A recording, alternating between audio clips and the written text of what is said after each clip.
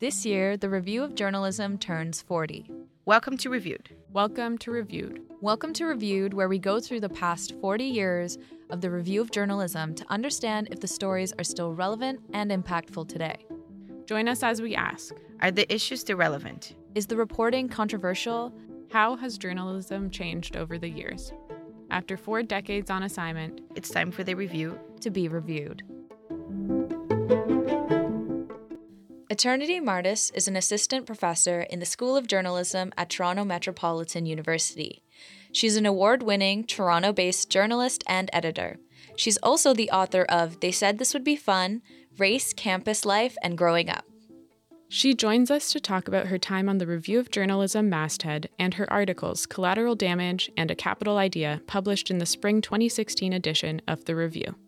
Collateral Damage is about the use of language in reporting on gun violence and Black communities in Canada. A Capital Idea is about capitalizing the B in Black when reporting on their communities. Could you tell us a little bit about the inspiration behind Collateral Damage? Why did you feel drawn to the story?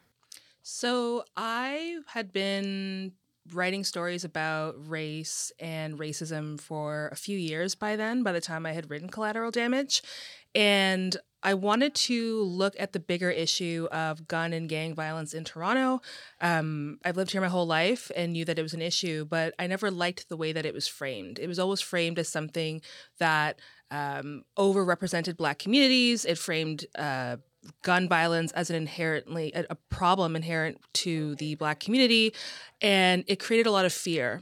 And so what I really wanted to do with the story was speak to the journalists covering crime and gang violence and see what they thought of it, what they thought of the stereotypes that were being reproduced, if they were reproducing those stereotypes. I wanted to look at, when they report on Jane and Finch, was it really Jane and Finch, or was it a different intersection that got kind of mixed up with Jane and Finch? When I was reading the article, you kind of talk a little bit about the difference between the coverage on like white middle-class victims of gun violence versus Black victims. Can you talk a little bit about that and like what the effect could be on the community? Yeah, so there's a really big difference in how we view white victims of gun violence versus Black victims of gun violence. And we continue to see that today. And really, when it comes to white victims, so in the story, I talk about Jane Kriba and the Just Desserts case, where there were white women involved who were killed, hit by a stray bullet. And so when we see stories like this, we see a lot of coverage of talking about how they came from a really good family, that they were loved, that they had their whole lives ahead of them, that they had an education.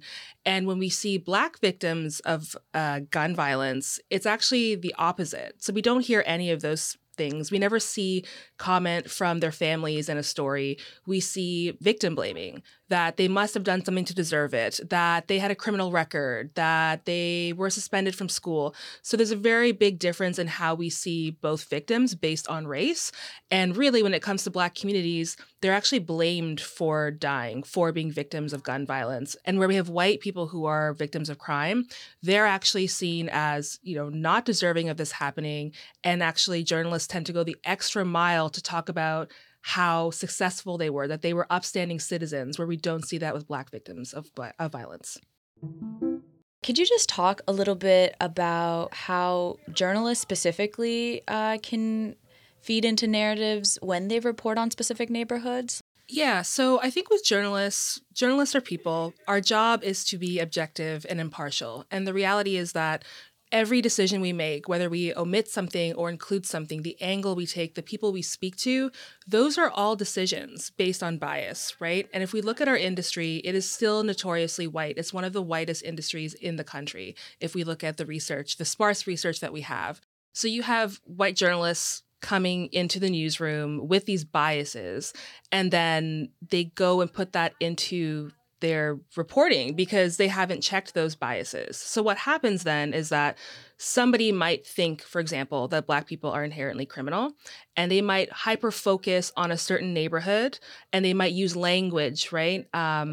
dangerous, brazen shooting, bloodbath, bloodshed to describe that, where they wouldn't use that to describe it, for example, if it was a white person committing the crime. And so if we continue to put out crime stories that overrepresent Black communities because a journalist feels that Black people are the ones committing the crime, then the viewer or the reader is going to say, you know what, I think that's true. It must be true. The reality is that the way that we see news and the overrepresentation of Black people in crime reporting, it doesn't reflect the actual arrest rate. So there's a big difference. That's racism. And so it's so important when journalists do go into a newsroom that they leave those biases at the door, or at least they start to unlearn them and check themselves.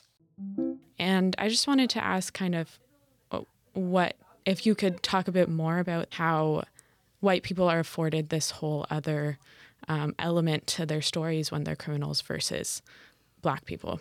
Yeah, so if we look at even recent examples, so we have Gabriel Wortman, we have Bruce McArthur. Let's use those two for Canadian examples. When those stories came out and both of them committed absolutely heinous, atrocious crimes, what the media did, what Canadian journalism did, let's start with Bruce McArthur, was they posted a photo of him at Niagara Falls smiling. That was the first mistake. And the queer and trans community, the Black community, many communities were really critical of that. And they said, why would you post this photo? And the police said, well, he's not wanted. He's in custody. So we can, it's okay. We don't have a mugshot. But there have been many cases of Black victims. One here in Toronto, in the GTA, Mohammed Sow, for example, who was killed. And the police and several news outlets used a photo, a mugshot of him. And that mugshot was actually from middle school when he was bullied, and the people that he was with put some merchandise in his bag, and nobody thought to check that. And so there's a disparity there. With Bruce McArthur, we had stories about how he was a mall Santa, about his life. We had headlines where it said, McArthur was quiet. His family never suspected it. They're shocked. They're surprised. With Gabriel Wortman, one of the publications took out one of his yearbook photos. They talked about his passion for being a dentist. It was really kind of strange that it takes away from the accountability, and we don't see that with Black victims. We don't even see that with Black criminals. And there have been ample studies, particularly out of the US, because in Canada, we're still trying to catch up on race-based data and those types of studies. But there's a study that I use in my reporting on race class by Laura Frizzle.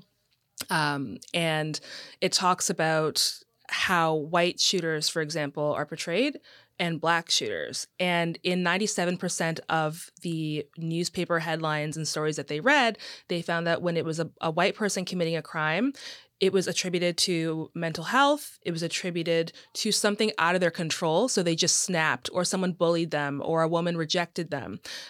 They were seen as deserving of redemption. Their families were quoted. And it was seen as an individual problem. When it was a Black person committing a crime, it was seen as a problem with the entire race that called for deportation, that called for harsher sentencing. It brought up that, they came from single parent homes. It brought up that they were going nowhere in life, that they had a criminal record, even though that record had nothing to do with what had happened. Journalists have a tendency to rely heavily on police. And what they're reporting and what they're sharing. And can you talk about what happens when that happens? Yeah, police and journalists actually had a very lengthy friendship, and they exchanged information. There was a time when they would go to bars together, and, police would share stories and journalists would take notes, and vice versa. But after, some time, what had happened was that journalists started investigating police, namely around the Rodney King beating. And so all of a sudden, police were in the spotlight. And what they did was they created their own communications department that release information when they want to release information. And the police are supposed to be a source of journalists. But if you go to a police presser, or you've watched a police presser, when a journalist asks a question, especially here in Toronto, in Canada, really, they don't give answers. we're supposed to be asking them questions, but they don't answer us, or they say no comment, or we can't comment further.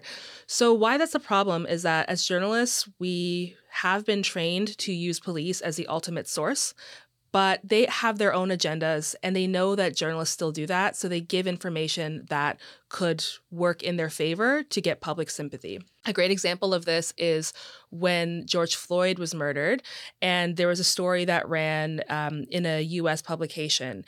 And the headline said that George Floyd had a criminal record, and it was the police chief of the city that had said that. And so when I think about that, and I think about that story, the journalist there got really played because there's nothing that could justify murdering a unarmed Black man, right? Who asked to stop, who said that he couldn't breathe. But we now have this police chief who knows that, who got interviewed by a journalist, and that journalist went and published that. And so what I was saying about how people believe what we write and report on, they're going to read that and say, oh yeah, he must have deserved it, because he had a criminal record that had nothing to do with this. So it becomes a real problem when we use police instead of talking to the communities, instead of talking to the victims of gun and gang violence, instead of, giving context. The context is so important there. So even if you do speak to a police officer, there should be some context there for what police do. So for example, if we're talking about gun violence and we do quote a police officer, we should also talk about, the statistics of police shooting unarmed Black people. And that's kind of a way to counter or to add to the story so that we just don't rely just on that single narrative. Can you talk about the course that you teach at TMU, reporting on race, Black Canadians in the media, and maybe how this could help give journalists the tools to kind of start thinking about these things? So when I wrote the story, which was, I think, 2016, and I asked the journalists at the time who were reporting on gang and gun violence, I asked them a lot of questions. A lot of journalists didn't want to talk to me.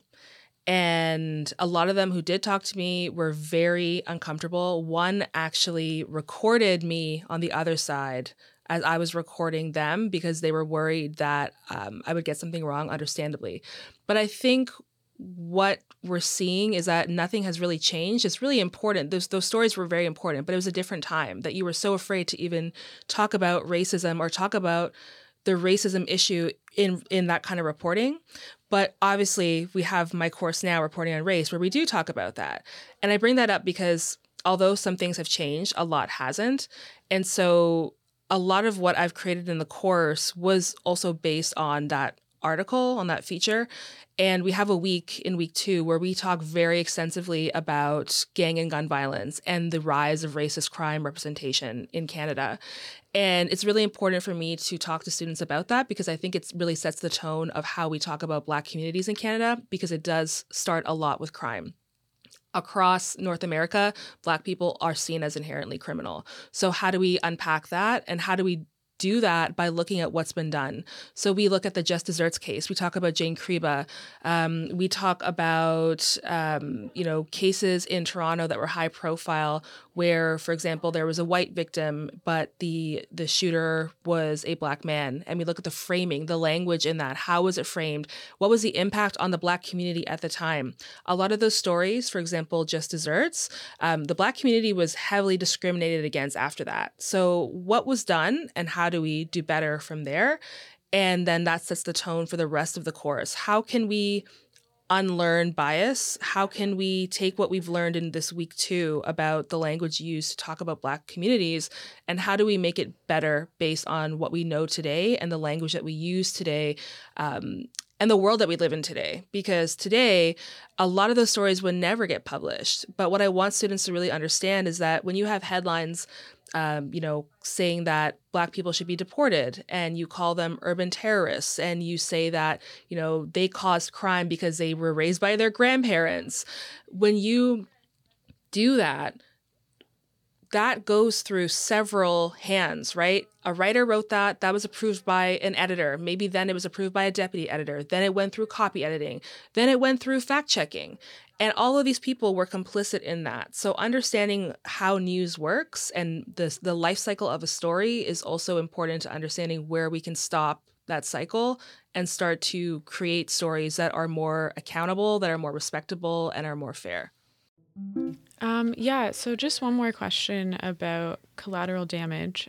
Is there anything that you wish you could have included in that article, looking back now, if you got the chance to write it today? I think the one thing that I would include now, but would have felt a bit impossible at the time, given it was just a different time, is that I think that there was a place to speak more about how we could make those stories more fair and more accurate. And I think the way to do that is through context. Jim Rankin at the Star does a great job at this. He does a lot of coverage of gang and gun violence, and he talks about how the context is so important. Here are the reasons why. Here's the context. When you force people into marginalization, when you force people into communities where they're not able to thrive, of course violence will happen. And that's the context that was missing, and from stories and from my story. So when you were reporting on this in 2016, how did you go about the process? Was it a bit was it difficult? Because I feel like people are more open to talking about this now, but still there's some definitely systemic challenges. It was really difficult. I thought the story was going to fall apart many times. So people just wouldn't answer me, or they would say, I can't. And I'm taking that as like, I can't speak about this or I'll lose my job. And so I really had to do a lot of assurance and reassurance, especially because I was a student. And when you're a student, this is a space where you get to make mistakes, but nobody wanted to take that risk to be misquoted, for example, when you're talking about race, when you're talking about gun violence. But I already had a career before I came to the school. I was already pitching stories about race and writing stories about race. And I knew that when you wrote about race at that time, you had to be backed up by statistics. So nothing that I was writing was just kind of pie in the sky. Like if it didn't have a stat attached to it or a fact attached to it, I wasn't going to use it. But they don't know that. I'm a student. So I had to do a lot of you'll have a chance to speak to a fact checker. We can rearrange the questions if need be. But even as a student, I thought it was such a shame that no one wanted to talk about this, because we had no problem as an industry talking about how Black folks were criminal. And honestly, a lot of the language said destroying Toronto, tearing the social fabric of Toronto, ruining Toronto. We had no problem saying that. But to talk about how we can make it right was such an issue. This is an industry question. So the shrinking industry, has it impacted the effort to make reporting more intersectional and inclusive? I don't think so. I think if you look at the coverage that's been done today, we have come such a long way. I know that, it's our nature to be cynical and skeptical, but we have done so well. And I think that has to do with the pushing from students, from journalists of color to really get it right. And now when I teach my class reporting on race, I can barely ever find new examples of this type of discriminatory language because it rarely happens. So that's because now, even though the industry is shrinking, thank goodness we have people who are willing to learn. We have more pushes for inclusive reporting, more training, more workshops, more spotlight on these industries to get it right. So there has been a significant change in how we report on these issues. In the context of a capital idea, what do you think of style guides generally? Do they still have a place in journalism? I think they both limit inclusivity and highlight inclusivity. I think the mainstream style guides, right? So Canadian press has been very slow to pick up on language, and that's an issue, but that's also why you have so many organizations, journalistic organizations that support inclusive style guides. So if you go to, for example, the 519 website or GLAAD or, any Black, African American, South Asian style guide, Journalistic Association style guide, you will find that they have their way of doing things. And so I'm a big proponent of not adhering by CP for identity, because identity is so fluid. It's so intersectional. There are so many ways that we identify that CP will never, ever be able to catch up on or include. And so when I wrote this, case in point, when I wrote this, very few publications were capitalizing Black. And after I wrote this story and really kind of dug into it of why we don't, when that story was published, there were several publications who were quoted there who were embarrassed by their response and then made the change. So TVO, for example, they made the change to capitalize Black, and they said that this article, A Capital Idea, was part of the reason why. Other places followed suit, and then CP followed suit. We know that you were involved in the changing of the lowercase Black to the capital Black. But what was the process like? Was it easy to change the style guide? It was not easy to change the style guide. It was the hardest part of my degree here. It was really important to me because I had just come from a place from London, Ontario, to do my undergrad at Western. I had come from a place where I felt so invisible and ridiculed based on being Black, but also felt so much community and love and friendship based on being Black. So to come back here and be in a program where I chose to be here because I wanted to tell these stories, and to be told that, you know, we don't capitalize Black, and these are the reasons. And the reasons that I was given were that we don't capitalize Black based on emotion. It's not an emotional decision. We don't capitalize Black because it's an adjective. And those things didn't make sense to me, because the moment that we were in now was that Black was the word we used to describe communities. It was a term of empowerment, especially in the grief and community of Black Lives Matter. And it had been done before. And it had been done by a Black activist who changed the Encyclopedia Britannica, who had changed the New York Times in the 30s, late 1920s, early 30s, to capitalize the N in Negro, which was the term that was used. And so I thought, well, this isn't based on emotion. This has been done before. And so it was really a fight to get people to understand why it was so important. And it was really disheartening to hear from publications at the time that they didn't share that feeling that I had. But they also didn't want to be swept up in not doing it. So when we started doing it, when the review had begun to do it, which we were one of the few publications at the time to do it, other places were like, well, we need to follow. So it was rewarding, but it was very challenging to get the point across. I guess our last question. So since the podcast is called Reviewed, I think it would be weird to not review ourselves as well. What would be your advice for journalists who are part of the review of journalism to improve reporting on topics or to critically engage with these types of topics? You need to make a commitment, and a lifelong commitment, as long as you stay a journalist, to take the time to understand the communities that you want to report on, especially when you don't belong to them. You need to engage with them. You need to go to events. You need to go to community meetings, not just as a journalist, but to be there. You need to make the connections and have coffee and have chats before you even tell the story. Because I like to always say that we're not entitled to anyone's story, right? What do people gain from telling us stories, especially in this type of work where, you know, either you're speaking to a Black person or a victim of violence? What do they gain? They gain nothing. They get to tell their story, but they might be ostracized. They might be shunned by their community. They might be doxxed, harassed, right? Just, you know, lose their job, lose their livelihood, their reputation. And so it's important that we take the time to get to know people, and that we don't helicopter in and pop in for the sake of telling a story, and that we put humans first. And for a long time, this industry hasn't put humans first. It was get the story at all costs. But when you want to engage in really difficult topics, you need to take the time to get to know people. I learned that the hard way when I was at the review. I thought, well, I'm Black, I'll just go into Black communities. It was not easy. It took me years because, yes, I'm Black, but you're always seen as a journalist first. And you're part of a community that's done tremendous harm to other communities, to many communities, most of them. So you have to remember that you're not entitled to anything based on your lived experience. You have to earn it. Thank you. Thank you. Thanks so much for making the time. This was a great conversation. Yeah. Thanks for having me. Yeah. Thanks for listening. To connect with us or suggest a story, you can find us on TikTok and X at The Review of Journ. To read more about collateral damage or a capital idea, you can go to the Review of Journalism website.